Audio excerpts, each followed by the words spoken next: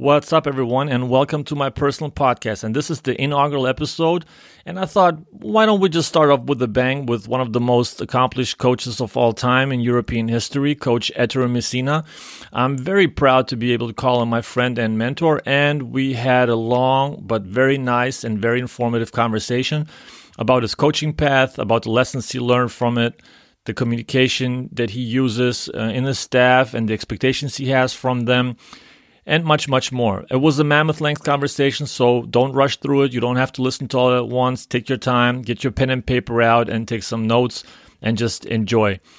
Afterwards, if you have time, please subscribe to this podcast, whether it's on a YouTube channel or on this platform that you're listening to on this audio version. Also, you can rate this episode. Just go to town on my podcast, whether it's rating, subscribing, whatever you want to do. It was not my best performance per se on this podcast, so please excuse me, but I tend to be more self-critical than others would be with me. So take your time, please enjoy, and here we go. We're rolling right now. Coach, thanks for being on my first podcast, an inaugural episode with my man, Ettore Messina. Great honor. You're a friend, you're a great coach. I'm very, very happy to join you today. Hopefully somebody besides my mom, my wife, and your parents will listen to us. Well, I hope so. You know, in college, I studied communication, and the first thing I learned in a speech class was that it's very important to have an attention getter, a good attention getter, and I have no doubt that this is it. So I think there will be more people listening. Hopefully. So on a serious note, though, I appreciate your trust in me. I'm a rookie with this, and I don't take it for granted. So thanks for taking the chance on that. Before we dive into it, the year 2020 was a very special year for every one of us, and I would like to just have a short recap of what it meant to you, what perspective it provided apart from basketball in terms of life.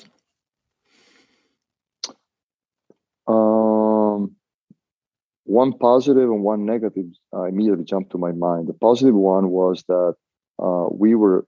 Because we were declared a red zone, all Italy, Milano, all the region of Lombardia, that, as you know, was hit extremely hard in the first wave of the virus. That gave me, my wife, my son, and my daughter the opportunity to live together for a couple of months. And, just together, what I mean together, you well know, because it's been like this for a lot of people.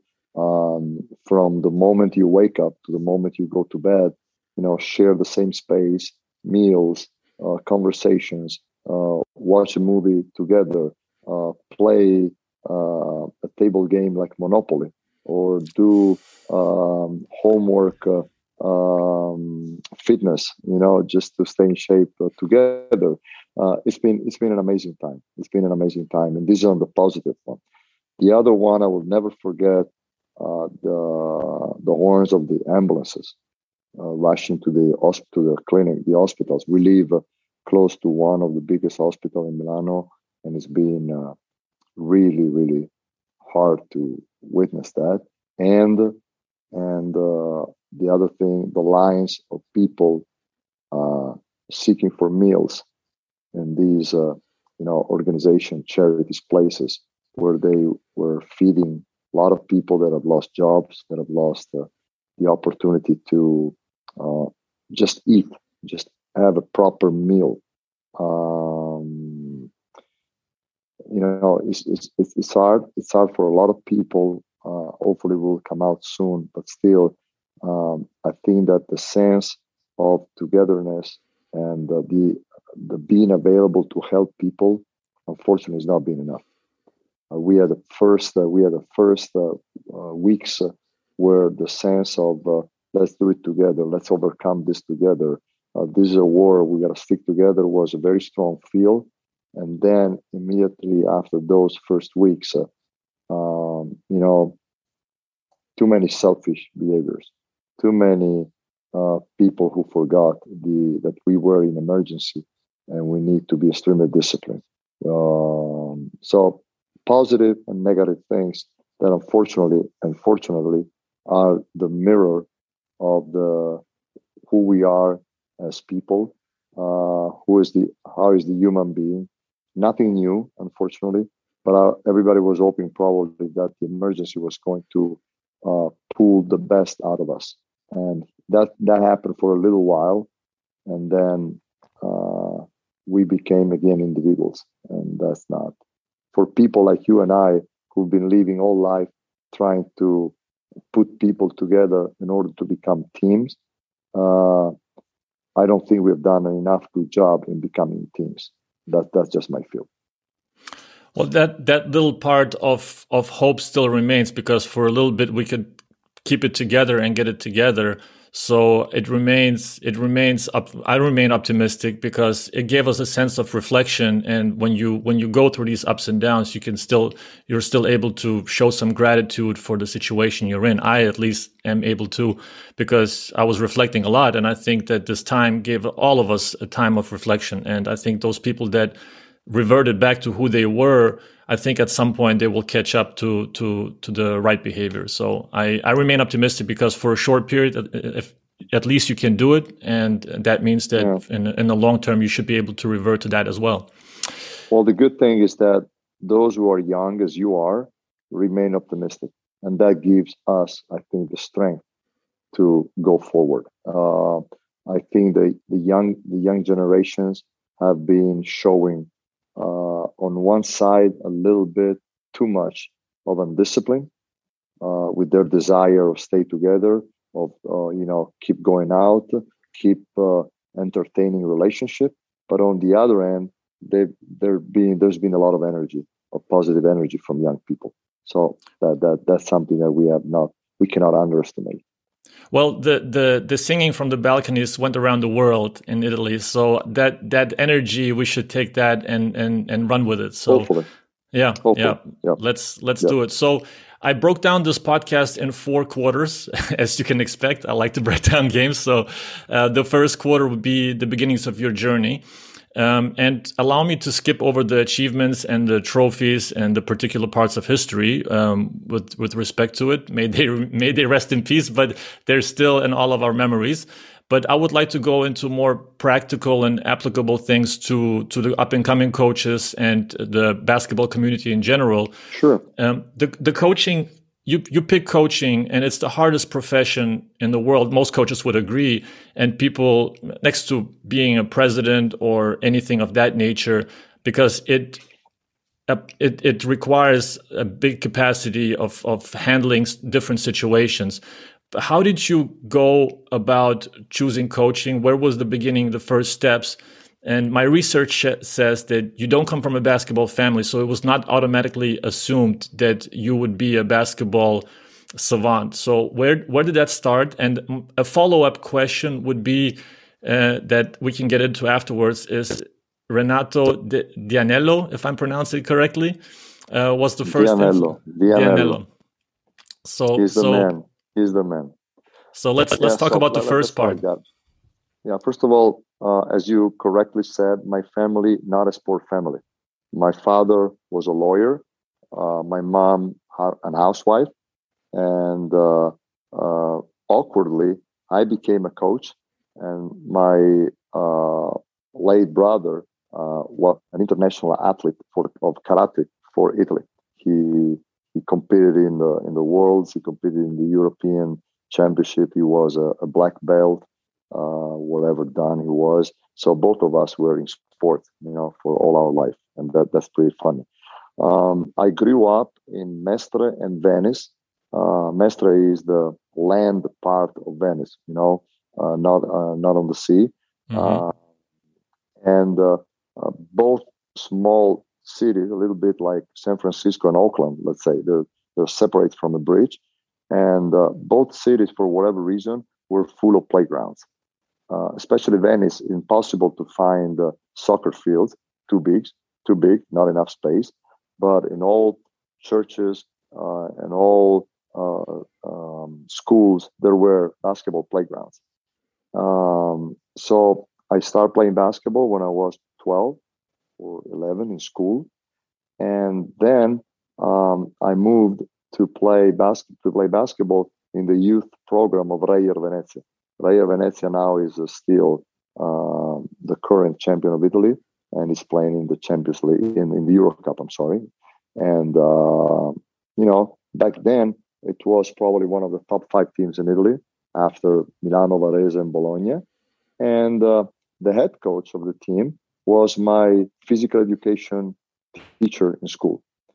And so, basketball was pretty big.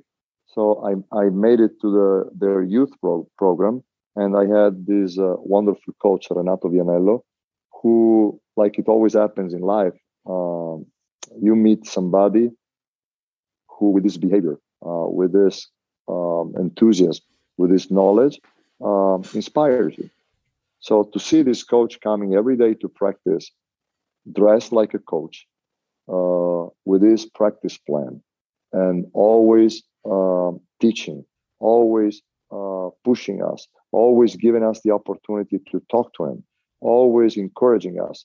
And back then, all these coaches were doing basketball as a second job. Even the head coach of the club, who was doing physical education teacher, because back then nobody could make a living out of that. So, I started being attracted by this personality. And I love playing. I could play hours and hours and hours, even in the winter, outdoor with all my friends. But to see this, how they were running the team and helping us to get together and play hard, it was something that really hit me since when I was 15, 16, 17. So at some point, I was not going to be a high-level player. And this idea to become a little bit of a coach was, a little bit here, a bug in my mind. And I started helping with the younger kids, 11 years old, 12 years old, going to the gym. And, before my practice, I was helping the coaches with these young players. So long story short, the last year I played, I was 17. We were in the regional final, playing home. At buzzer expires, we were tied. They ran a play for me. I get fouled. I go to the line. I was a very good foul shooter, but for whatever reason, I felt the emotion. I missed both free throws, and we lose. Okay. The day after, the head coach calls me in his office in school. So not Renato Vianello. He calls me in his office. I go there, and he gives me a shampoo, telling me how I messed up everything up because I didn't follow by my legs. I was shitting my pants and blind. And I was really down. So at the end of all this, he says, listen, you're not going to be a player flat like that. But I saw you in the gym with the young kids. I think you could become a good coach. So if you want to quit, and listen to this, I was 17. If you want to stop playing, we'll help you with your education. I think like in Lithuania and most countries in Europe, you have to go through an education to get a coach's license, and there are all different steps. You do that in years. So I said, we're going to help you. We're going to pay for your education. You can start coaching our youth teams next year. And if you think about that's crazy. And all my life has been marked by people who saw something in me that I could not even think, and gave me an opportunity where probably if I were in their shoes, I would have not given myself an opportunity. So this guy gave me an opportunity to start coaching when I was 17. And when I was 23, I became an assistant coach in Bologna, in Virtus Bologna. And when I was 29, they offered me the job as a head coach. And when I was 33, somebody else, the president of the federation, offered me to become the national coach of Italy. So all these people gave me opportunities. And I was lucky because of that, because I think, and I experienced that personally, you can be very good, you can study everything, you can have all your diplomas or degrees, you can be the smartest in the world, but if you don't find somebody, if you don't meet somebody that give you an opportunity, you will never grow awesome or develop into anything. And there are a lot of people, I'm fully aware of this, and I really believe this. There are a lot of people that are very capable, and they never shine because nobody gives them an opportunity. And that's why I think, getting older, I think one of my responsibility, having had success, is to, if I find somebody who deserves an opportunity, find a way to give him that opportunity, whether he's a player or a young coach or a manager or whatever it is.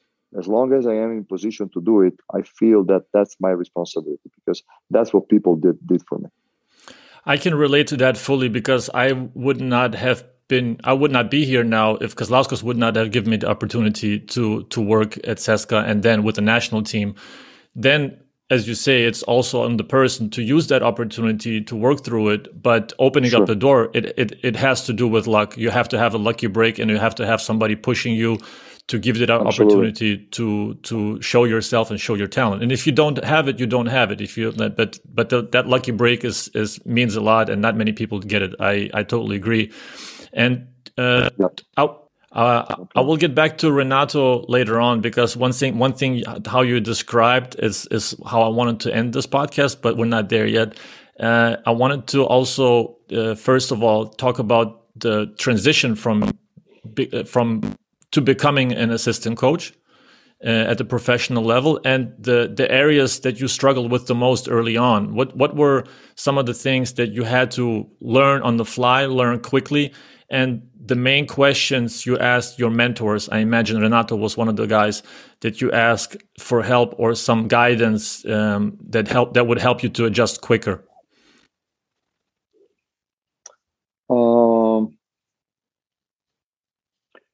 It's a little bit of a complicated question. It's interesting because I started doing youth basketball. So I had my team or my teams. And that goes 4 years in Venice. And then it's 2 more years in Mestre. Back then in Mestre, basically the crosstown rival, they had an amazing youth program. So one day they basically pulled me out from Venice to go to them. It's like going from, forgive me, Duke to North Carolina or vice versa, or Lietuvas, Ritas to Žalgiris or vice versa. But, that was a growth, in my opinion, because their youth program was better than the one in us. Okay. So, and I was just, on the other neighborhood. So it was a great opportunity. So overall, I'm already doing 6 years coaching young players, 2 teams every day, boom, boom, boom, boom, boom, boom. Now, all of a sudden, the head coach of Mestre, back then Mestre, so figure that in the same city, we had 2 teams in the pro division, okay? So the head coach there in Mestre, after 2 years I'm there, moves to become the head coach in A2 in Udine, where, just to give an idea, players like Praja Dalipagic or Sven Nader played through the years, or a guy named Jim McDaniels back then. So a lot of good tradition city. And he asked me to become his assistant. Back then, only one assistant. So from 6 years, where I've been always a head coach, even in a small world of a youth team, I become an assistant. And I had no clue what an assistant should give. And so my strength probably to do the players development. So teach the players. So in the morning, I was doing all my players development. Strategically, I don't think I was that much of a great helper in my first years, because, one thing is, so I needed to focus a lot on that. And the biggest adjustment has always been, even when I became an assistant to Coach Pop, which I think is the highest rank of the assistant coaching jobs. When you listen to a genius of our profession, is to try to understand how your head coach thinks and try to learn to think like him. And that's very simple, because so now if you manage to do that and put yourself in his shoes, now you can understand how he's thinking, and you become better at the kind of suggestion you can provide, and the way you provide a suggestion, and the way you help him counteracting his mood. Bottom line, he's depressed, you got to be fired up. He's overexcited, you gotta be calm, just to bring him back to earth. All head coaches, we there are moments that we are overexcited because we play very well and we think we're unbeatable. And sometimes we think we're the worst team in the world. The players are the worst. I'm the worst. So I don't care who you are. In that profession, there are moments you need to be cheered up and moments you need to be calmed down and brought back to earth, And so to do that with some kind of to do it in the right way, you need to understand how your head coach is thinking, and that's very difficult. And you need that's I think the biggest adjustment. Finally, and it's a little bit hilarious because I was at the youth level, but I was a head coach, so I was thinking, and at the end I was taking the final decision.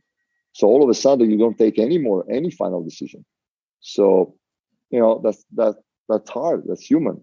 I don't care how humble you are, and you should be, but there's got to be a little part of you that has a hard time for you not taking the final decision. Otherwise you are Mother Teresa from Calcutta, and which is not the truth. And so to handle that kind of inner desire to take the decision and be, of course, respectful and supportive and straightforward, it's not easy. It's not easy. I always say to my assistants, worst job in the world to be an assistant. I respect being and I've been lucky that in my life, at one point of my life, I had the opportunity to go back and be an assistant, because it's not easy to be an assistant, but that makes you think and makes you better. I understand why now. I understand why in the NBA is so common that unless you are Greg Popovich or Doc Rivers or whatever, there are, for the majority of the coaches, it's very normal to be a head coach, and then you get back to being an assistant for a while, and then you're back to being a head coach again. Why? Because that makes you better. Yeah. And in Europe, for whatever reason, you're an assistant. You can be an assistant for all your life, or you are a head coach for all your life. And there is too much difference, I think, in the consideration that we have towards head coaches and assistants. I'm sure there's a lot of strange dynamics that are going on between the shifts of those roles. And in the NBA, like you said, it's much more natural to shift between those two positions. And I'm sure there's a lot of humbling also going on in terms of putting your ego in check in certain situations where, like you said, you have to know when to say something, when you have to shut up, and when you have to also take the role with how to talk to players and put them, keep them aligned with the program and keep them on the same line. Absolutely. So there's a lot of challenges with this position, and especially with the shift back and forth. And I agree. But my one of my questions that I had I thought would be very important to talk about was a paradigm shift during your career where you thought maybe, like, where you understood that there's levels to this, because I had that, obviously, and I'm not talking about like first, second division level or levels of talent, because that's obvious that there's a difference. But in terms of depth to the game, in terms of the depth understanding of the profession, when did the paradigm shift occur? Was like, aha, that there's a lot more that I should embrace, and I should know more and learn more in order to be the best head coach possible. Well, there are probably two moments. One, the first is related to the opportunity to visit the United States. In 1981, I was in my second year in Mestre, and I was fluent in English back then. And if you want, we'll go back to that after. For whatever reason, I was 22, and I was I was speaking very good English, and that helped me a lot in my profession, because the head coach, who eventually took me as his assistant in Udine, that year he planned a trip to the United States. We had a player a former player of the Atlanta Hawks, John Brown. And this John Brown, who had played for years in the NBA, he was a power forward with a great shot. He had been coached by Hubie Brown, Cotton Fitzsimmons, Norm Stewart at the University of Missouri, and John McLeod. So he offered my head coach, to set up one-on-one meetings with all his former coaches. Unbelievable. So the coach, who was not speaking great English, says, "Listen, Ettore, if you buy your own plane ticket, I'll take care of you once we are in the States. The hotel, we'll share the hotel room. I'll pay you all the meals." Imagine, we were all amateur back then. Okay. Yeah. So with my savings, I bought my own plane tickets to go with them. And we spent 15 days in America, starting with in Kansas City, where John Brown was living. And we met in Atlanta, in Phoenix, all his former coaches. And so I met, for example, Hubie Brown. Hubie Brown, I had listened to him giving lectures at the Eurobasket in Italy in 1979. So 1979, I listened to him doing the clinic at this Eurobasket, and he shocked me the first day. His lecture was 2 hours about terminology. He talked about terminology, why it's important to have a clear terminology. So when you say catch the ball at the elbow, the players know what it means, or free throw line extender, or we hedge instead of help and recover, whatever it was. So for first time that somebody pointed me out how important it is to have a terminology. And the fact that I will find that 30 years later, 20 years later, that in the NBA, every team, because of the head coach they have different terminology, which is quite common among the old teams, but there are some major differences. Okay? And you live that when we worked together in CSKA. There were you from Lithuania, Dima Shakulin from Russia, myself, Italian, Quinn Snyder from America. So we had to find out a common terminology that we could share among ourselves and the players. So that's just a small example. But that trip, when I met all these top coaches, I felt like I was zero. So I felt, hey, we're gonna, and the thing that hit me was that they were super high, not that much in terms of strategy, but in terms of teaching, teaching the fundamentals, teaching the detail, organizing a practice. Or it was not the fancy side out of bounds play or the fancy two guards offense. Forget that. They were teaching, and they had a progression. And that's where I started understanding, hey, I gotta make sure that my teaching method, meaning the progression and the way I try to transfer my, let's call it, knowledge to my players, is certified. There is a system. First time. Then, much later, fast forward between the December 92 and the July 97, I was the head coach of our national team. And great time of my life because I was young, but we put together a great program. My first Eurobasket, we got out in the preliminary round after 4 years, putting basically all the under 20 national team that was silver medal in the world. After 4 years, we got the silver medal in Barcelona. And I say that because it's one of the things that gave me more, let's say, happiness to see this program move on. Okay. But in those, as you know, when you are working full time for a national team, you have a lot of free time.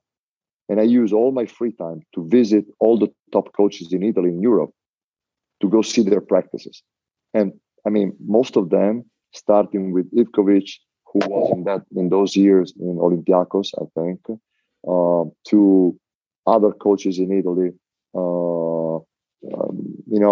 It was amazing. It was an amazing learning experience. And even now, to see all these great coaches how they were relating to the players, how they were running practice, how they organized the practice, how they prepare a game, different styles, different personality. That opened my mind a lot. And then final step was when I went to the NBA with a lot of, pre-concept. Like in the NBA, they don't do anything all day. They just play the game, and the game is easy. And I had to open up my eyes because I see how hard they work individually, how hard they work to prepare themselves, how hard and demanding is the season of them, how quick are all the coaches in the NBA to take decisions. They are very well prepared, amazingly prepared, because the game goes so fast. How good, I would say, most of the assistants in the NBA are in terms of X, O's, attention to details, ability to teach. I mean, that's another world. It's honestly another world. I thought it was not like that. I thought that we were so good in Europe, like coaches and players and organization, that we had nothing to envy to the NBA. Well, that was really, eye-opening. It was eye-opening, a learning experience. I've seen so many assistant coaches that are so good that I've been impressed. And then I was lucky enough to experience the opportunity to be a head coach in games there when Coach Papa was not there. Believe me, the game is so quick. You as a coach have to think so fast, and matchups, calls, timeouts, and this. I mean, it's really demanding. Really demanding. You basically have to see things before they happen. You have to anticipate all the time. And at the highest level, with the highest level of athletes, that's the most difficult part, I think, of that profession at that level. I agree with you. Yeah. And just to finish up the first quarter here, before we head on to my favorite topic, communication, looking back at your career and all the wins, all the highs, the experience of winning is second to none. You can't find it anywhere else in the regular life, I think. Besides maybe in a family when the son or daughter is born, but sure. I've heard that. Not even to compare. Yeah, that's a different realm. But in terms of losses, though, if you look back, the lessons learned, I think, from losses are much more valuable, or can be much more valuable when you're reflecting properly. And Tim Ferriss, I don't know if you heard of Tim Ferriss. He's an entrepreneur, a very famous podcaster, and he calls it favorite failure. So what would be your favorite failure that you reflect on and you can say that you can carry an important lesson from that on? Well, it's too easy, all of them. I'm a very poor loser, sore loser. I don't lose well. I don't, honestly, in the short term, I don't see all the benefit of losing. Losing is painful, and you got to be very, very, let's say, mature to understand that there is a learning in that. Probably, I learned to be a little bit more patient in my years in the NBA, and even now with this tough schedule that we have in Europe, where of course you can't overthink a loss, because after 48 hours you have another game. But honestly, I agree with you in terms of theory, but to put that in action, I still have a hard time to see. But still, I recognize one thing, that during the year, you need to have some those losses where you don't pay a too high price in terms of standings, and that happens only to those teams who are on top. They are on top. They play consistently, so now they can afford once in a while a loss that's something. But if you're in the middle of the pack, every loss is a problem. Yes, I agree with you. I think there's certain parts. I think that with the discussions that you have with your staff, obviously you break down and you analyze to death. Sure. But in general, losing is always tough, and it's hard to handle either way. Yeah. If we talk losing about with the national team, is the worst, because when you lose with the national team, most of the time you end the possibility to compete. It's over. You go back home. You are eliminated from the competition. There is no tomorrow. That's awful. While most of the times, unless you are in the playoffs, you lose with a club, you still have a game tomorrow. You still have something to prepare for. In the national team, it's ugly. You might not see your team, your players for 4 months after that loss. So even if you learn, there is nothing you can share for about 4 months, and that's really ugly, honestly. Yeah, I can relate to that 100%. Losing Lithuania and coming back to Lithuania, you try not to lose face, but it's difficult to deal with it for the whole nation. So, sure. If we talk about communication, I don't have a buzzer to go into the second quarter, so we just have. Don't worry, we're if without naming names and without naming teams. Because for me, it's probably would have more repercussions than for you. But this podcast is not about names. It's not about teams. It's about just certain topics that are applicable to coaching life. In terms of hard conversations that you had in the past, because as a head coach, I'm sure you had plenty of them. Is there one conversation where you think still think back today, whether it was with management, with a staff member or a player that you learned from a lot, and you can still carry the lessons from that today? Well, I learn a lot from a player every time I talk to a player. I'll tell you why. I was not a player. As you know, I stopped playing when I was 17. So I do not know anything about how they feel before a big game, how they feel in the locker room, how they can develop their trust among themselves. I can see them, I can study them, I can, let's say, help them to become closer. But what they feel inside, what a champion feels inside, you know, I've always studied all those great players that I've been lucky to coach in Europe, in America, and you know, I try to real everything possible, because there are so many different styles of leadership. There are so many different styles of being a pro player, of being a top athlete, of being, you know, Kobe Bryant is different from Tim Duncan, and his team is different from Manu, and Manu is different from Pau Gasol, and Pau Gasol is different from Sasha Danilovic, and again. And I've seen so many of them, and I could not share anything with them. So every conversation for me was very, very important. And even now in Milano, I have so many great players, but even those who are not great players, and just because they are players and they leave the locker room and they leave the pregame and during the game and after the game, and it's a learning experience every time. Now, I think the most difficult conversation you have with a player is when you cut him from the national team. That's awful, honestly, because most of the times those players have worked maybe all summer to make it to the final roster for the competition. And another one is difficult conversation is when you need to help a player that because of his age is no more what he used to be, and he cannot see that. And he still thinks that he's the same player of 5 years earlier. And now you need to make him understand that the reason why he's not playing is that because he's no more himself. It's different. It's over. It's over. And you need to help him to do the reality check. And the reality check is not only putting that guy on the bench, which is already hard for every coach, but also to help him understand. Help him understand that life is going by, that father time is asking his tool, and most of the play, and this is difficult because when you do professional sports as a coach, you are in an environment, the fans that see those players who are declining, they keep seeing them like when they were 28. It's like if they are under drugs, they don't see that.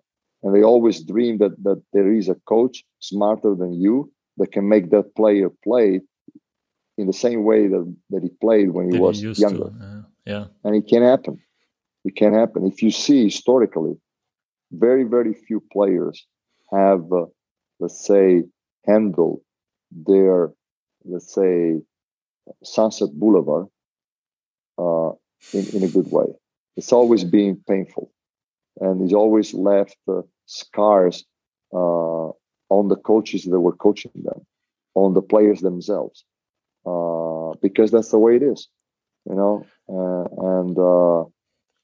So those conversations are very, very difficult, I think. I think that one guy comes always to mind when I have these conversations was Shishka, who retired.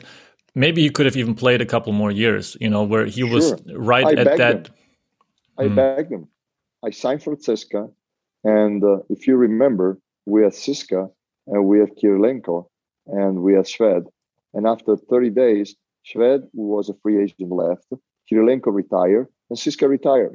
So I begged Tsiska, remember, to keep playing. Or another one is Sasha Danilovic. Sasha Danilovic, when he was 30, 30 years old, and he had 2 more years in his contract with Bologna, he called me at night after the only practice he had in preseason after coming back from the Olympics in Sydney. And he told him, I'm done. Wow. I'm done. He was 30 with 2 more years. And by the way, that opened the way to Manu Ginobili, who became our starter.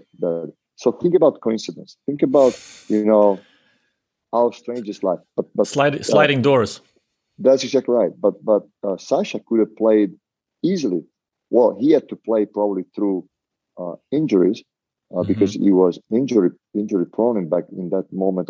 But he has so much, let's say, charisma and personality that probably he could not accept the fact that he could have not been the real Sasha Danilovic because of his injuries. So he gave up money, he gave up everything just to walk away when he was still in his prime. Michel Platini in soccer, he did the same thing. At one point he said, that's it, I'm going. Very few players do that. Most of the players, because they love basketball, they love the sport, they love being the guy, they want to try until they are, they cannot even move. Yes. It's difficult. When you go back and you had those conversations with particular players, whether it was their initiation or your initiation, did you have a way of preparing for those? Did you have your certain techniques or certain words that you carefully chose? Because there's a lot about certain speeches that you give and certain conversations that you have that you can prepare and you know which words to choose, or was it just gut and intuition that you used to have those conversations? I always try to be as honest, as straightforward as I could be. I never try to sugarcoat anything. I think players are very intelligent. Players understand. Players have a lot of empathy, and you have to give them the same empathy if you can. I think. Yeah. I think it's you can prepare yourself, meaning that you can choose the words, you can use maybe examples, you can find a way to connect. But I think that honesty is the most important thing. I've always been impressed by, for what I know, it was Gandhi definition of integrity. Mahatma Gandhi's definition of integrity is when you align what you think with what you say and what you do, which is pretty impressive, because that means that unfortunately a lot of times, for whatever reason, we think one way, but we say something which is not related to what we were thinking, and sometimes even worse, we behave different from what we said or what we were thinking. Yeah, it's very hard to align thinking, speaking, and behaving. I think that's a huge challenge, but that's where we have to tend, I think. One of the biggest attributes of coaching, I think, is that you have to absolutely avoid to be a hypocrite, because players look through it straight away, and they appreciate honesty, and they appreciate that you walk the walk. Let me interrupt you for a second. They appreciate the truth, but sometimes not at the same moment that you reflection, deliver the truth. Sometimes it takes a lot of time for them to, understand that what you told them was the truth. It's not Yeah. easy. It's Yeah. not, definitely not easy. Yeah, it takes time sometimes to digest it, and the ego won't allow to to look through it right away. It has to sicker through, I think. To look back just shortly for your time in the NBA before coming back to be a head coach again, you went through the head coaching interview process in the NBA.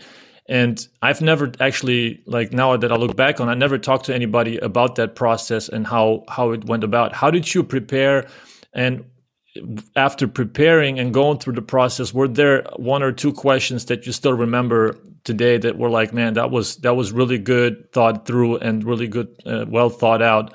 Again, without naming names or teams, with just general facts. Well, right now, there is nothing that hit my mind. What I can tell you is that every time I went to an interview, and some of them were also the final rounds of the interview, I always have a booklet with everything, in terms of the way I analyzed the roster, the way I analyzed their franchise, the way I analyzed their future, and in terms of and I had a group of people that always helped me in terms of put together the analytics, for that. So put together the numbers, put together, study the efficiency of every player, of every. I think honestly, it was a very very well done book, you know, and there was also pointing out where I thought there could have been made improvements, and what I thought was good to maintain and done before. Um, I've had uh, I've had conversation even with some owner when in those situations where I managed to get to the final round. Unfortunately, I always lost the final round. Otherwise, I wouldn't be here. But uh, um, I think that the most interesting thing was always to see how they were relating to the fact that they were talking with a foreigner. So what always attracted me and interested me was to see how they were handling on one side the fact that they were somehow intrigued by the idea to have you as a coach, and on the other one the concern of how you could have been welcomed by their players, being a foreigner. So that was the interesting part for me. And especially in ODA, where relationships are very, very important, and you need to have the trust, of the players of that club. That was the most interesting part. And of course, I remember, players talk. So of course, the players from the Spurs always helped me in every recruiting process. Coach Pop, RC Buford, they always helped me. So if I got very close to that, it was because people helped me even that time, So that was. But going back to your question, to see how they were handling the interested for you as a coach and as a person, but a little bit of resistance / concern / curiosity to see how the foreigner could handle that. Yeah.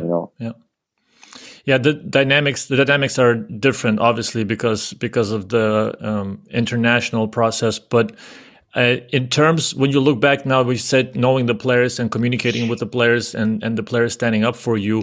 How has the communication changed with the players over the course of the last years, decades? What did you notice in terms of how they absorb information? Is there a lack of, let's say, volume of information they can attain and retain during the game? Have you noticed the difference between the generations over the years of how much information they can absorb and the attention span they have? That's interesting. First of all, if I say that I notice a difference, it has to be understood in the correct way. Let me make an example. If I compare my son Filippo, who's 16, to myself when I was a student, completely different attention span, completely different way to communicate, completely different way to focus. And I'm not saying that I was better than him or he's better than me. It's just different. Yeah.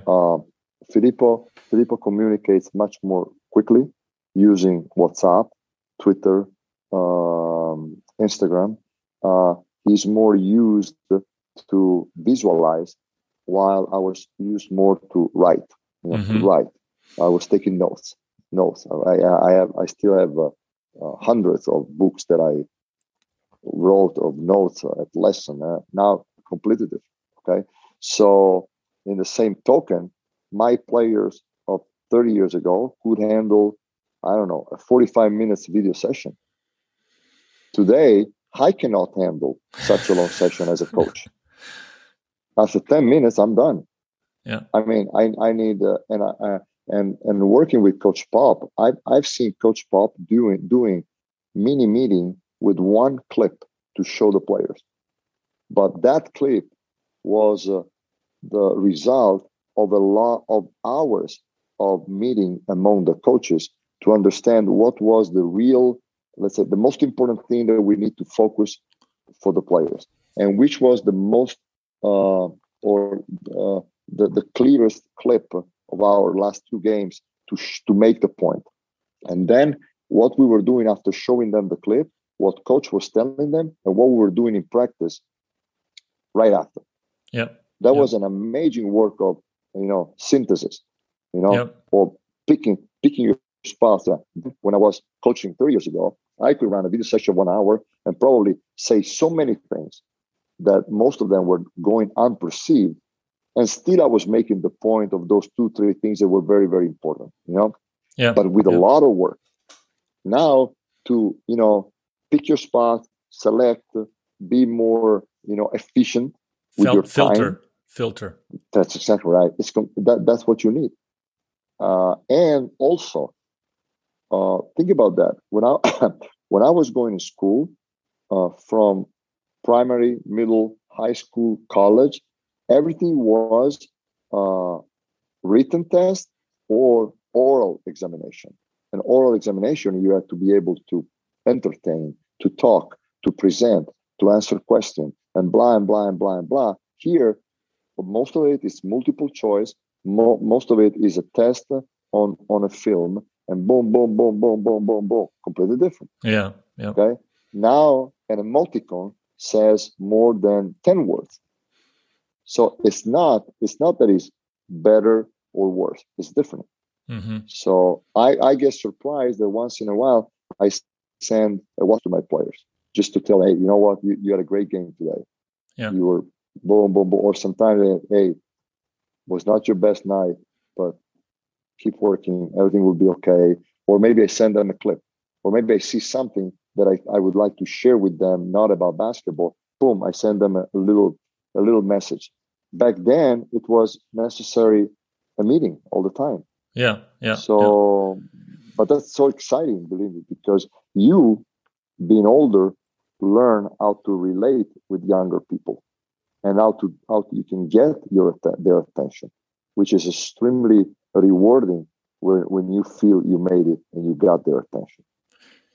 Yeah, I think finding the connection with the player in on new terms and adjusting. I mean, there's something that I want to talk about later, is adapt or die mentality. And you either adapt or you're just gonna fade out. So I think it's a big strength of a coach to be able to adapt and then prioritize of how to communicate. But just curious. There is another thing, Dennis. There is another thing.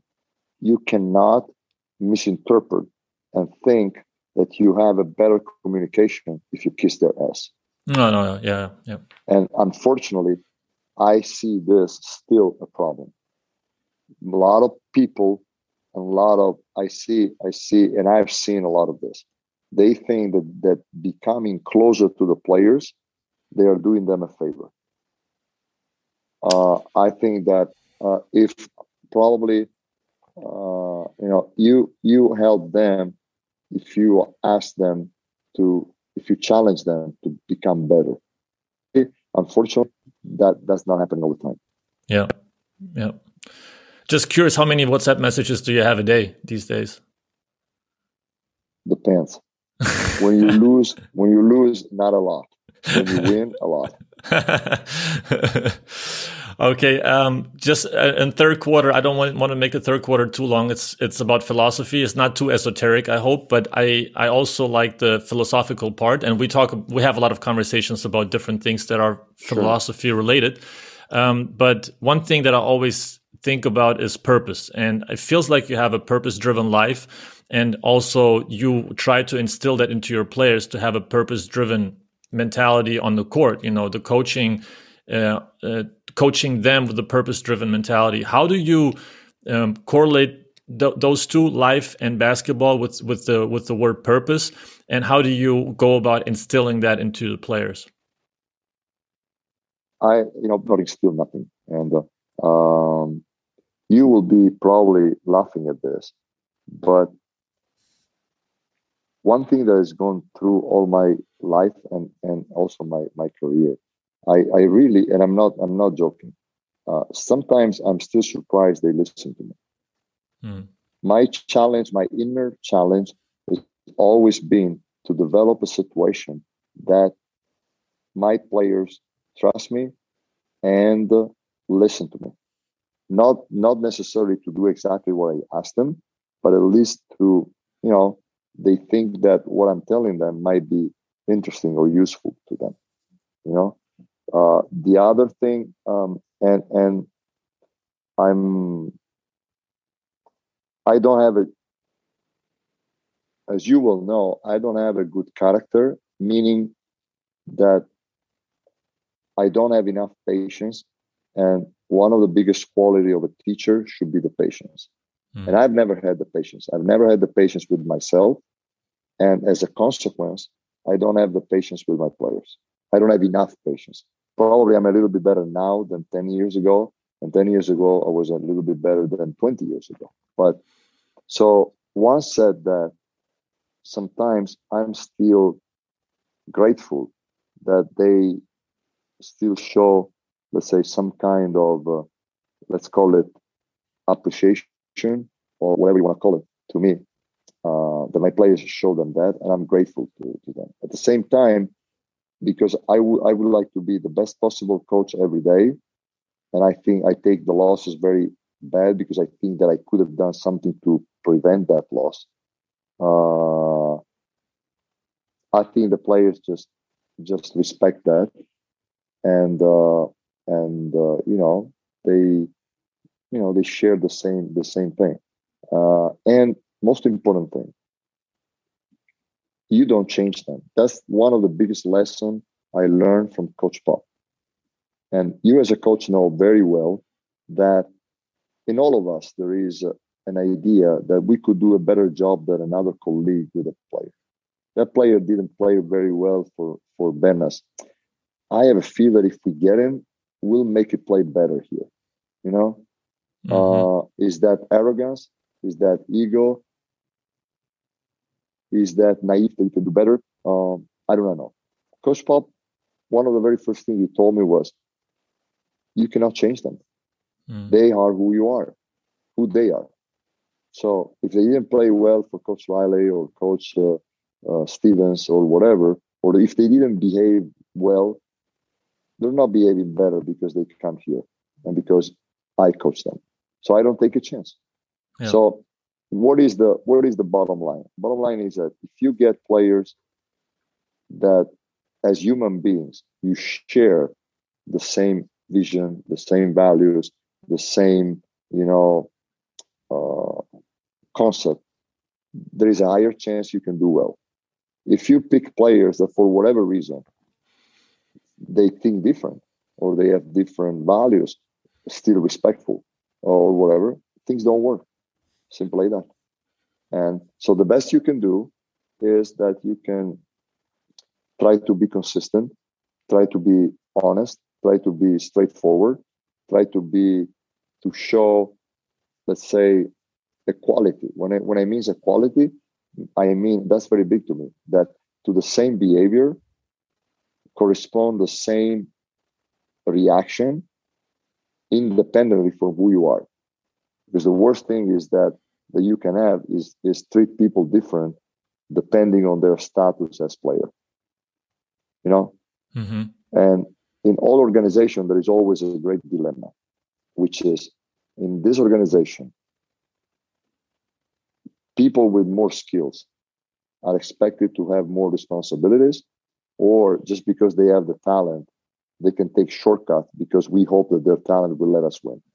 That's always been the history of all organizations, in sports, in life, in business, in whatever. So as long as I am the coach, if you are the best, I expect from you the most. And sometimes people don't agree with that. Mm. And I'm, so if you think different from me in that specific thing, you have a problem. Yeah. Yeah.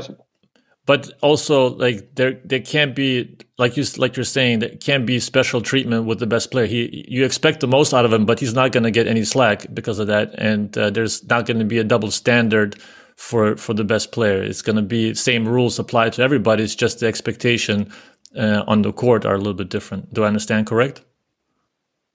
Yeah, but even I'm not saying that everybody. I mean, the great player that plays 35 minutes in a game, he deserves to rest probably the day after. You cannot expect him to come to practice and have a hard practice. Yeah. So standards in practice. But what I expect is that in terms of thinking team, in terms of accepting criticism, in terms of taking responsibility and taking ownership for your, I think that's the same for everybody. Yeah. Then the load, the workload, how many shots you take, blah blah blah blah blah. If there is a rule that when we miss, we gotta sprint back as soon as we can, as fast as we can, to prevent the transition layup. I mean, if you are the best player, you can walk back. No. I don't think you should. So just sprint back. It's simple like that. Yeah. Yeah. Coach Pop, and I'm sorry that I always refer to him, but he's the best. And he always says something, and he says that not for free. He says that he's grateful to the players that let him be himself and coach them the way he thinks he should coach them. Because sometimes players don't let you be yourself, because as soon as you start, screaming for an awkward mistake, they take it personally. Yeah. Yeah. Okay. So what? Yeah, it's a blessing when you can be yourself, and you should be yourself, because your authentic self is the most important thing to be as a coach, because you don't want to be somebody else as a coach. That you as a player will determine what kind of coach I can be for you. And you can help me being a very good coach for you, or you can help me to become a bad coach for you. And it's vice versa. Yeah. I can help you to be a very good player for us, or I can make it complicated for you to be a good player. So we got to find a way that we understand each other. And and it goes down to how we assume that the relationship should be lived. Relationship with the coach, relationship with the teammate, and things like that. Yeah. Sometimes it happens naturally. Sometimes can be a little bit, help. Sometimes it doesn't happen. Simply like that, it doesn't happen. There are seasons where, the chemistry is not there, and you can have as many dinners as you want, and it doesn't work. Mm-hmm. Yeah. Those dynamics you can't always control, but we always think about how we can control them, and we tend to overthink also a lot. I am certainly one of those people that likes to think and overthink and think deep.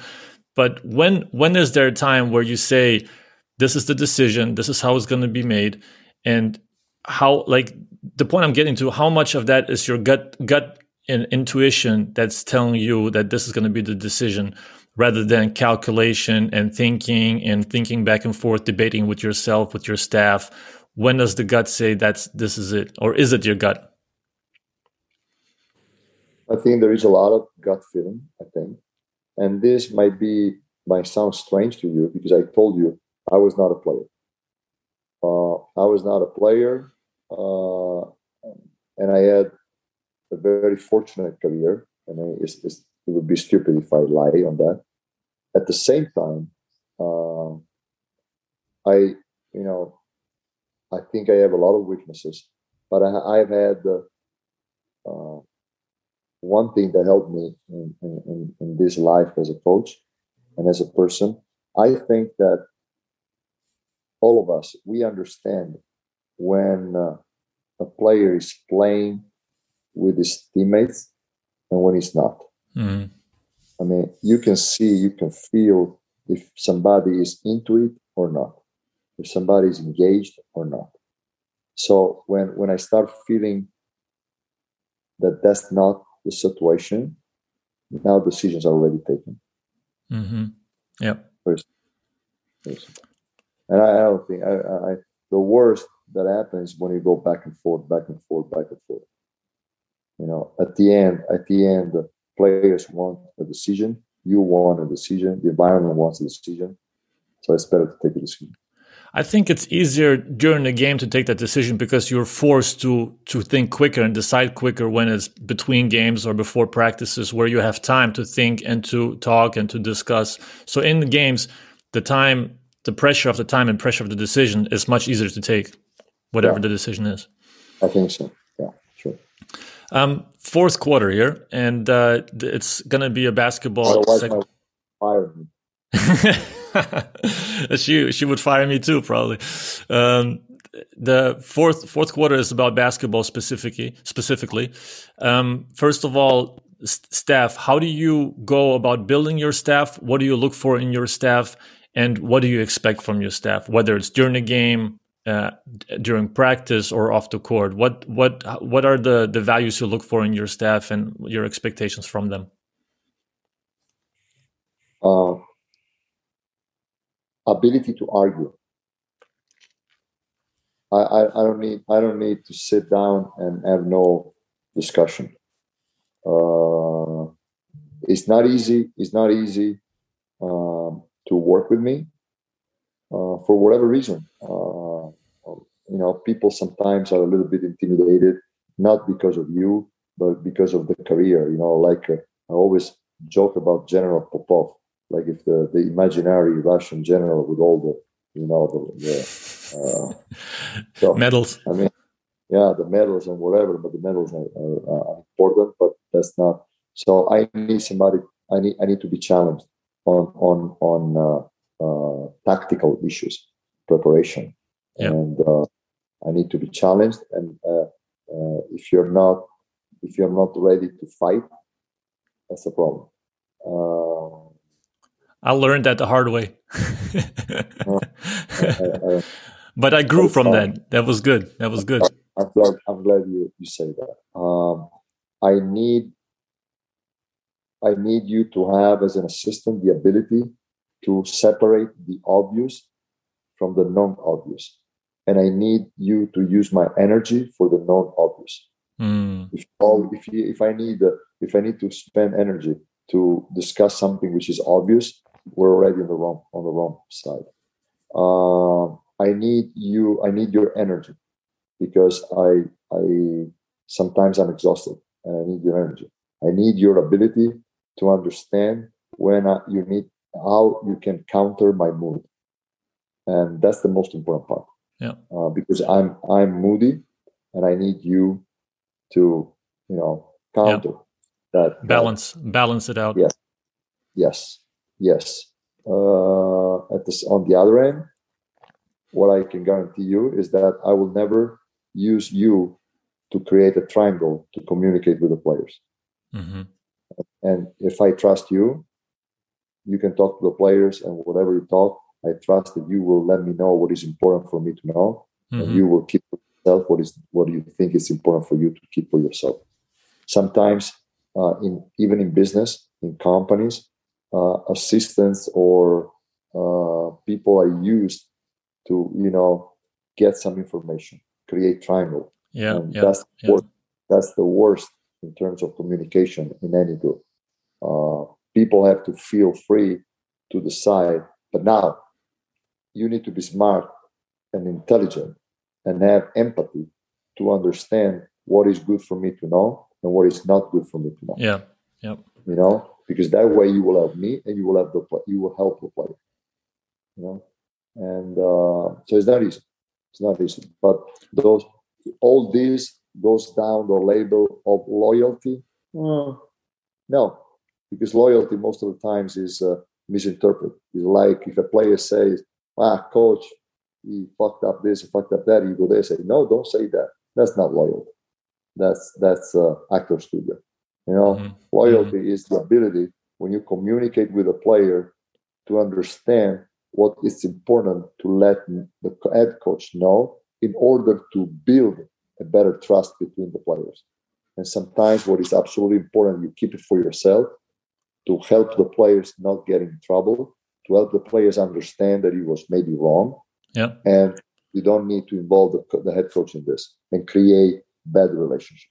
You know, it's a huge job. Huge professionally, it's a huge job. That's why great assistants are so valuable. And then of course you can have an assistant who is better during the game because he sees things quickly, whatever. Somebody else is some other assistant in terms of basketball is better in planning the game. I mean, that's not a big deal. I mean, I'm lucky if I can find a person who understands what's going on in the team in terms of chemistry, relationship, empathy, whatever. That's huge.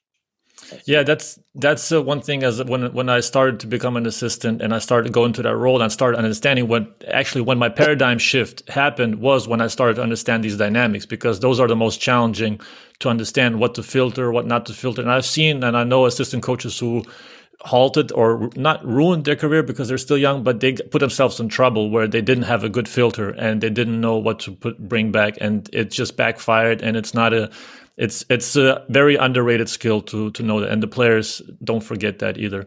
Yeah, absolutely. And in terms of discussions these days with the staff, we talked a lot about pick and roll, whether it's offensive spacing or how to defend the pick and roll. It was probably 90% of our discussions. Is that still the case, or are the discussions shifting towards a different direction, more or less? I'm personally trying to go away a little bit more from pick and roll. You know, and as you see, I think in the EuroLeague this year, you see more post-ups, you see more exit for shooters. You see, I think that right now, defending and attacking the switches is becoming a major topic of conversation, and matchups, you know, lineups and matchups. That's very NBA. In the NBA, for sure, pick and roll was one of the major topic of conversation, but matchups and rotation was huge. The NBA is also different because there is a non-written rule that some moments of the game, both teams play with their second unit because the game is 48 minutes. Here, you can pull people out early and bring it back very soon because it's 40 minutes. At the end, the top player can play between 30 and 35. Basically, he has played all game. While in the NBA, still there are 13 minutes, even if you play top player 35 minutes. Okay. Those at least 10, 12 minutes are played by the second unit. But overall, matchups and lineups is becoming pretty big here, even here. Yeah, I think lineups in terms of like if you start switching a lot or if the other team is switching a lot, the lineup is much more important because of the matchups then are, you know, like you would have to have a whole lineup that's able to either attack switches or to switch. So I think that's a very valuable discussion also in the NBA these days. I think we see that a lot on a different level. Finishing up with your intense schedule, with your pressure, high pressure life and high pressure performance, the balance on your game day and the routines you have. Is there a certain thing that you go through, a certain routine that you go through on game day? Because I know you have to maintain a certain frequency to manage your focus, to manage your anticipation of the game. What do you do on game day to maintain that frequency, and how do you go about to transfer that to the players?